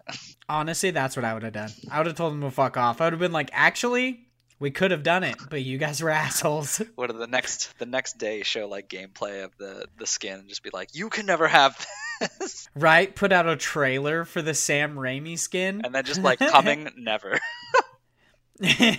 Coming, eat shit, a-holes. Just fades to black. Yeah. Perfect. So for my number 4 on my list, I have Dead Cells. This is a game where I was talking about where the character designs were just so grotesque that they're just like disgusting, and they're odd, but I really do enjoy the pixel art in it. It has very tight controls. I really enjoy its platforming. It's definitely, it's a hard game. But that's just kind of how games are nowadays. They've like, not only do they make things hard because they don't teach you how to do things, but they make things hard because they're just like, yeah, people are better at video games now. Just fucking play it. Like, don't be a bitch about it, kind of a thing. I really enjoy Dead Cells. This is one of the games that I have not beaten because I am not good at video games. And I probably won't beat it anytime soon, but I really have enjoyed like everything that I've played of it. I really enjoy, now I'm trying to remember what they're called mutations, right? Your mutations where you like, they're perks. Yeah. Yeah, that's what I thought. I really enjoyed that, especially because, like roguelikes are so annoying in the way that you never get to carry anything over. But the way that like the game gets easier because you get better at it and you get better like gear and mutations and stuff like that. Plus I really do enjoy all the cinematic trailers that they put out for Dead Cells. They're really pretty and funny, and I really enjoy that. I wish the main character though looked more like he does in the cinematics than he actually does in the game, which is kind of obviously a nitpicky thing. I mean, he's kind of just like a big just blob guy. Like, yeah, he's like a blob that inhabits like a corpse that's like an eyeball on fire. It's weird. There's a lot of weird shit in this fucking game. But it's a really good game. Yeah. You guys should definitely play it. It's a good one. It's on a lot of top 10 lists.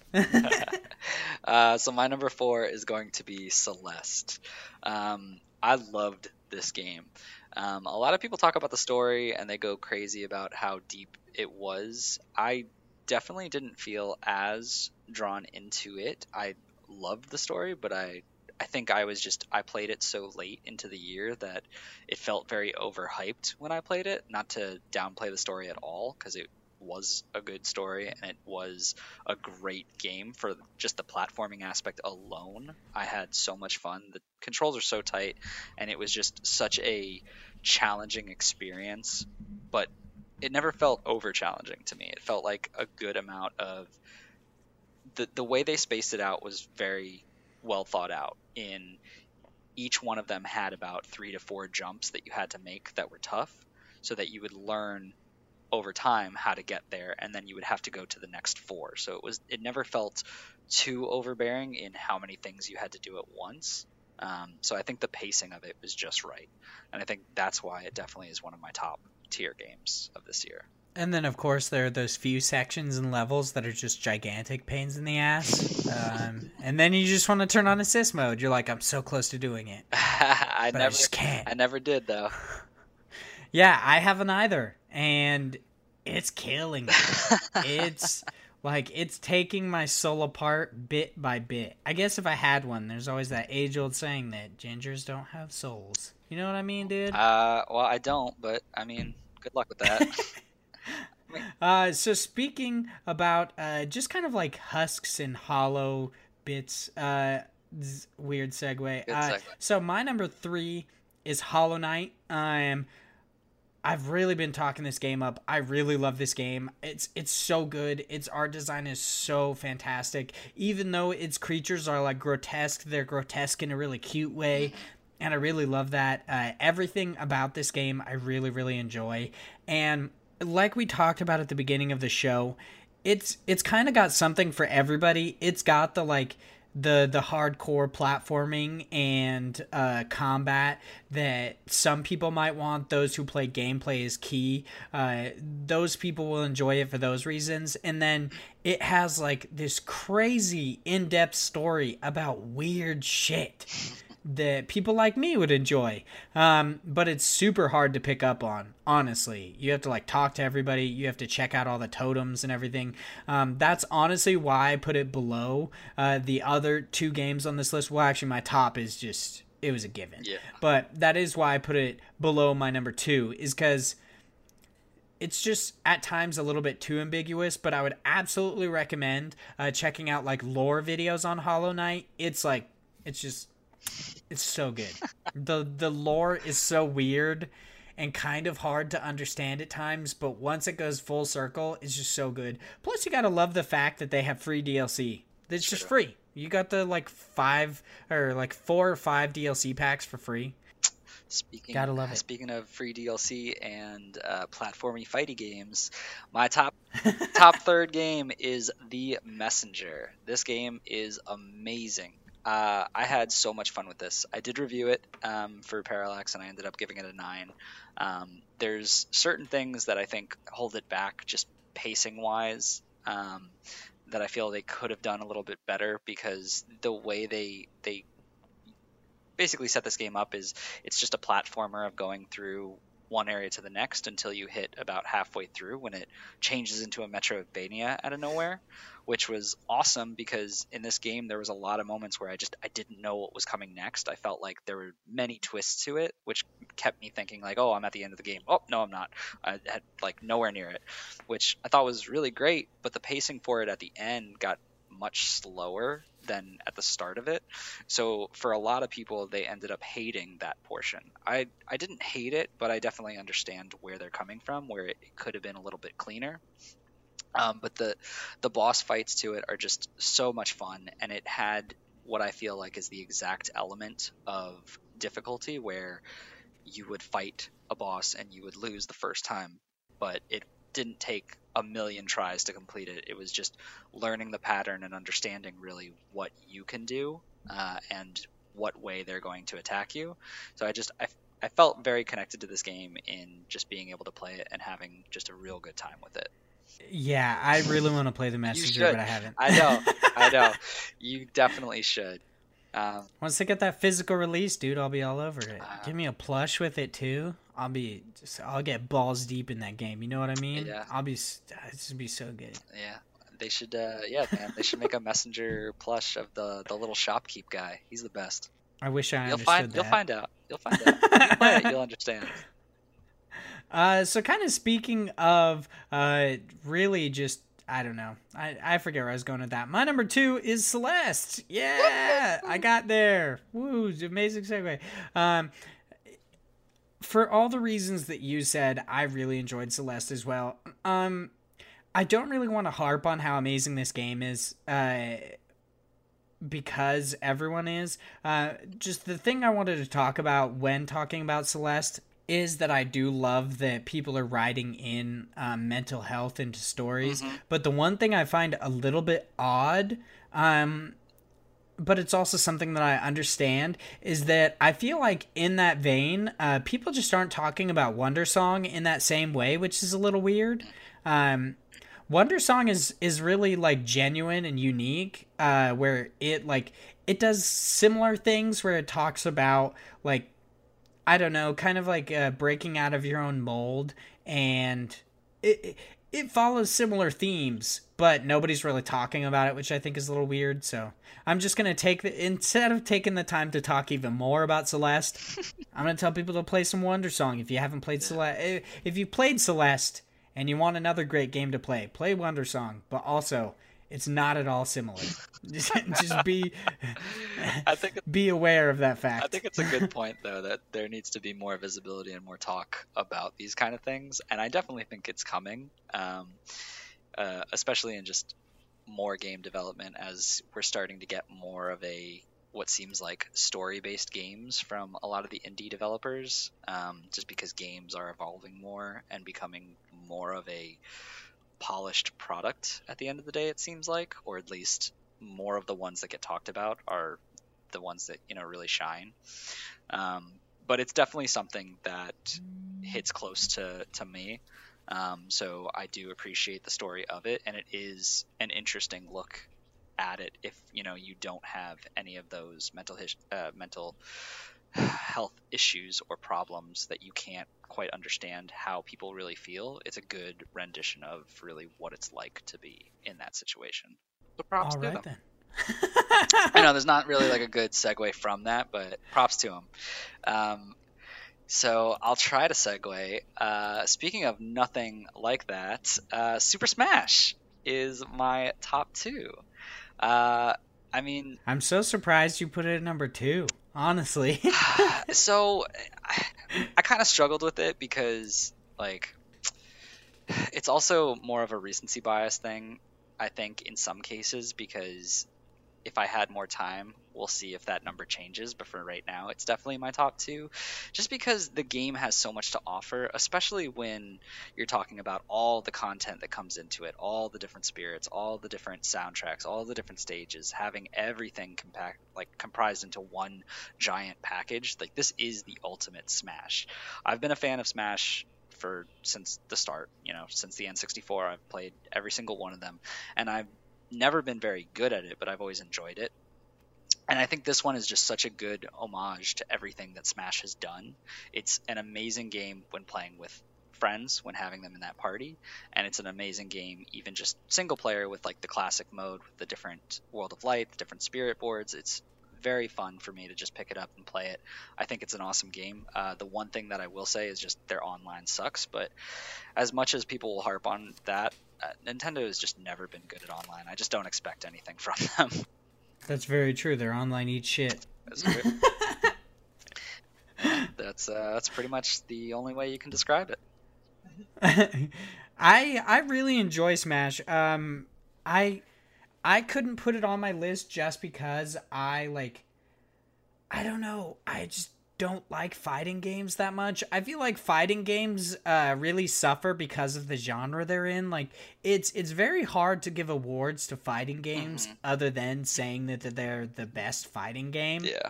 Because, like, them compared to other games, it's kind of like fighting games are always doing the same things over and over again. Versus, I mean, you might play as like different characters, but ultimately it's the same gameplay. Versus something like Hollow Knight or Dead Cells or something, you might be doing the same things over and over again, but it changes in subtle ways that makes things really interesting. So, but yes, fighting games just really, they don't get the praise they deserve. So that's why I was saying I was surprised it was your number 2. Not that it's not a good game, but that I was just, I don't know, surprised to see it on so many people's like top 10 lists, just because 90% of the time they're just like, yeah, it's a fighting game. Yeah, I don't know. But I guess it is Smash Bros. It's just a different world. It's a fighting game, but it's not at the same time. It's a world of light. It's a world of light. Oh, very good. All right, now it's time for our top 1, which we, of course, have the same one.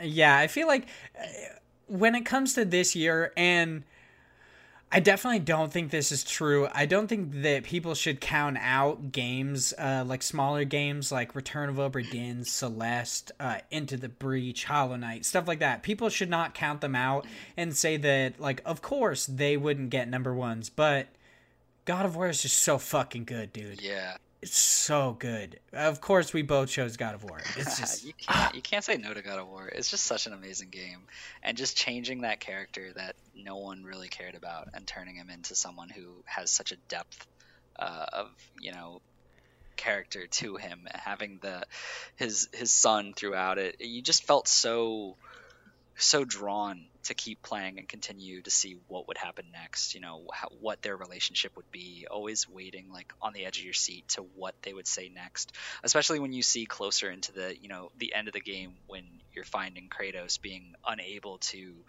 really give his son any type of actual fatherly love in a, you know, that kind of supportive way, just because he just can't do it. It's not in him. It's not him to do that. So he has to show it in his own way. It's very interesting. I love the story to it, and the gameplay is just amazing. The actual fighting to it just feels so right.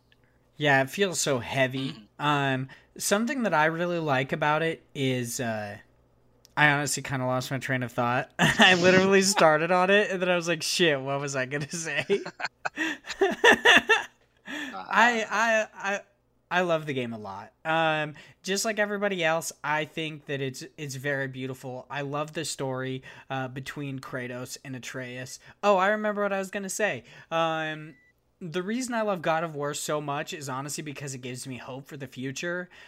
With games like, and I said this before in an article we did for Parallax, where we like kind of talked about what we thought our game of the years would be later on, which, surprise, mine was the same thing. I said that it gives me hope for the future of all these games that say that they're making like inanimate objects feel like real characters, because in this game I felt like the Leviathan axe was a real character. It was really special and interesting, and I've just never felt that way before about an inanimate object in a game. It felt like, I don't know, it's unlike any weapon I've used in a game before. And with games like Days Gone coming out, where people are like, the motorcycle is a character, I'm like, I don't understand how that works, or at least I didn't, and now I have hope for those kind of games, because I kind of have that feeling now. I understand. Plus, there's, of course, everybody talking about the God of War treatment. What series should get the God of War treatment, where they basically take I'm not going to say a shitty series. God of War, I actually really enjoyed, but it was definitely on the decline, and it definitely had its issues, especially because Kratos was a douchey rage monster. He was completely unlikable. He's a huge a-hole, and they made him into a compelling character that people could legitimately root for and enjoy. It makes me really hopeful for what games can later be. So, yeah, I made the joke in that article that here's hoping that I see a game about Duke Nukem and his son Nuke going on like a fun adventure. And I'm not even joking. If they gave the God of War treatment in air quotes to Duke Nukem, I would lose my shit. That would be hilarious. I would really enjoy to see that. Good old Little Nuke. Oh, because those games are obscene. Yeah, I guess they would call it Mini Nuke, not Little Nuke. That would make more sense. Ooh, Fallout crossover. Duke Nukem exists in the Fallout universe. You heard it here, folks. Ooh, First, spoilers. folks. Yeah.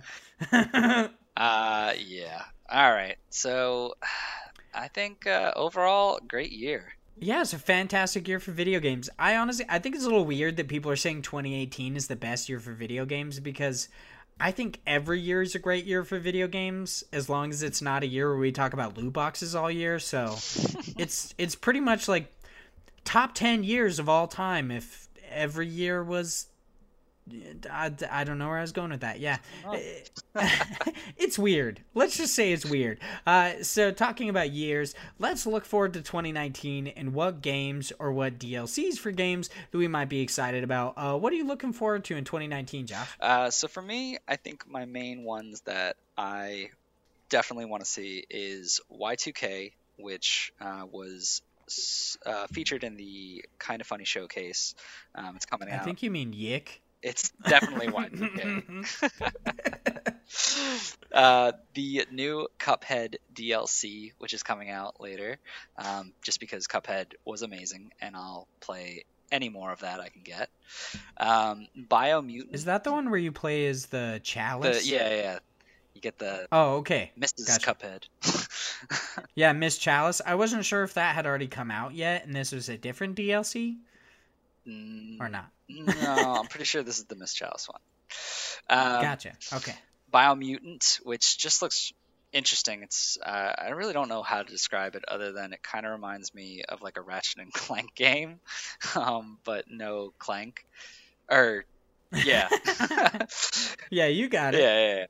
Yeah. I really don't know much about it. I've just seen a few trailers of it, of you being kind of this mutant that seems to have the ability to kind of transform himself, it seems like.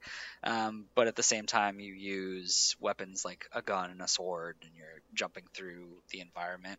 And it just looks very interesting. I'm just kind of intrigued. I want to see more about it later. And then definitely one of my old-time favorites coming back is Super Meat Boy Forever. I love the Meat Boy series. Such a good platformer game, and I can't wait to see, especially since they changed it up with the punching mechanic to it. I want to see how that feels. Yeah, there's actual combat in it versus the original Meat Boy, which was all just about platforming skill and being able to outrun bosses. So it'll be good. Yeah, it's a little weird how little we know about Biomutant. I've like been looking forward to anything I can see from it, and they put out a little bit of gameplay since I think it was originally revealed at like E3 2017, if I remember correctly. But after that, there's like nothing. Yeah, and it's kind of weird. I know it is kind of weird, and I hope that they definitely up the graphics on it, because what has come out looks kind of dated. Yeah, right. The cinematic trailer that was you amazing see versus the actual gameplay is like, it's this is a leap. It's pretty bad, but we'll see where it goes. Similar to the vertical slice we got for Metro Exodus, and then when they put out the gameplay trailer, I was like, no, it's so much worse. It's a struggle. Well, what about you? What's 2019 looking for you? Like I said at the top of the show, I've got a lot. So I feel like I should just read them off, and then it'll be easier. And then I could just talk about them individually afterwards. Because I've got like 10. So I'm very excited for a bunch of different games.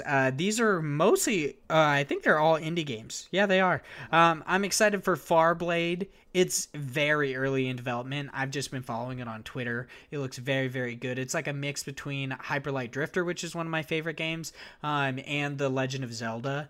It looks really cool. I'm not actually sure how to say the name of this game. It's EITR. I think it's either Ether or E-tier. But it's a weird, like, people say, I guess I didn't actually end up doing what I said I was going to do, but whatever. That's okay.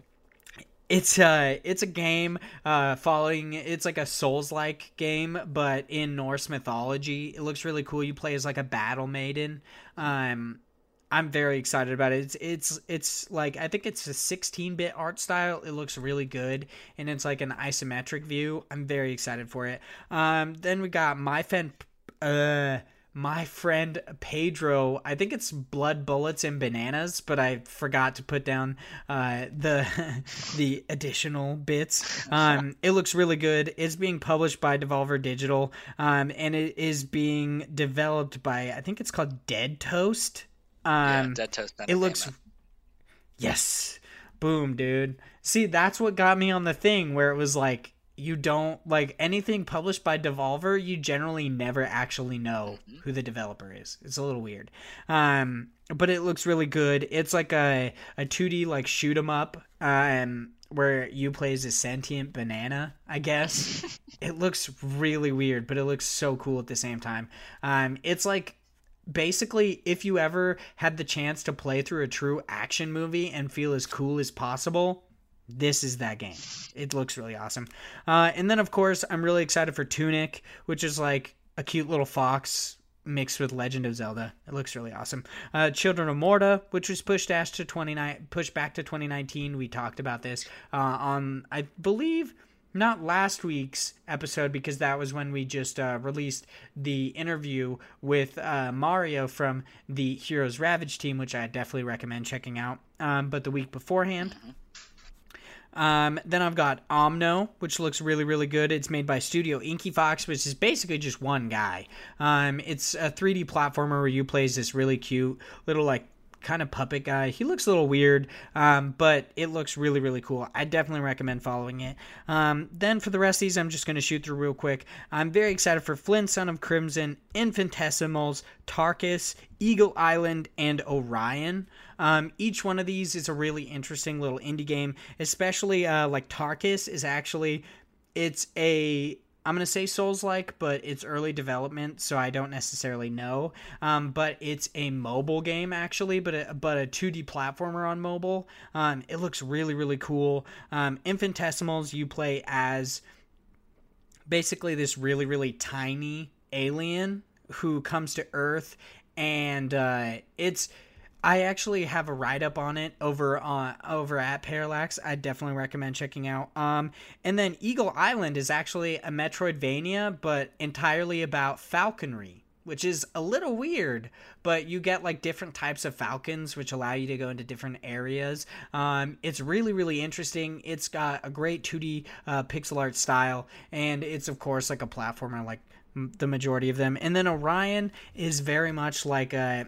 It's very similar to Hyper Light Drifter, which, of course, like I said, is one of my favorite games. But you actually play as this really cutesy little, like, fox-esque character with, like, this little hood on. It looks really cute. All of these you guys can follow on Twitter. It's very easy to find them. Just kind of look up the things that I said, like their names, and you can easily follow them. I definitely recommend it because these are some great indie games, or at least great-looking indie games that definitely deserve a little shout-out. So... Nice. I think that pretty much brings us to the end of our Game of the Year discussion. Yeah, this is fun. This is a long episode. It was good. Yeah, it was definitely a long episode considering we only had one news story. Yeah, we did kind of shit talk the cow game for quite a while though. Cause it's ball sack. Do not give money to these fucking people making this stupid ass game. Whoa, a little too harsh. Thank you guys so much for listening to this week's episode. Of course, you can follow me at Hyde Legion on Twitter, and you can follow Josh at _Jorsh90. Yep. Am I correct? That is correct. Yeah, dude. Boom. After 11 to 12 episodes, I've got it. You, of course, could actually listen to this on a bunch of different podcast services. We've got Spotify, Google Play, and Podbean. I'm still dragging my feet on getting it on iTunes and stuff because I have to make an iTunes account, and I really don't want to do that. It's too much work. Yeah, right. It's just it's like 2 different pages where I have to fill out information. It's just ridiculous. But, of course, if you guys want to stay up to date on all your indie games news or just want to hear some people talk about indie games, make sure you check us out. We post these every Friday on podcast services and YouTube on Parallax Media's YouTube channel. And, of course, if you want to check out some written content, you can always check out Parallax Media. Yeah, we write a bunch of cool stuff. I believe it's parallaxmedia.one. Correct. Is the actual web address. So that's about it for us today. I hope you guys have a great day. Yeah, take care, guys.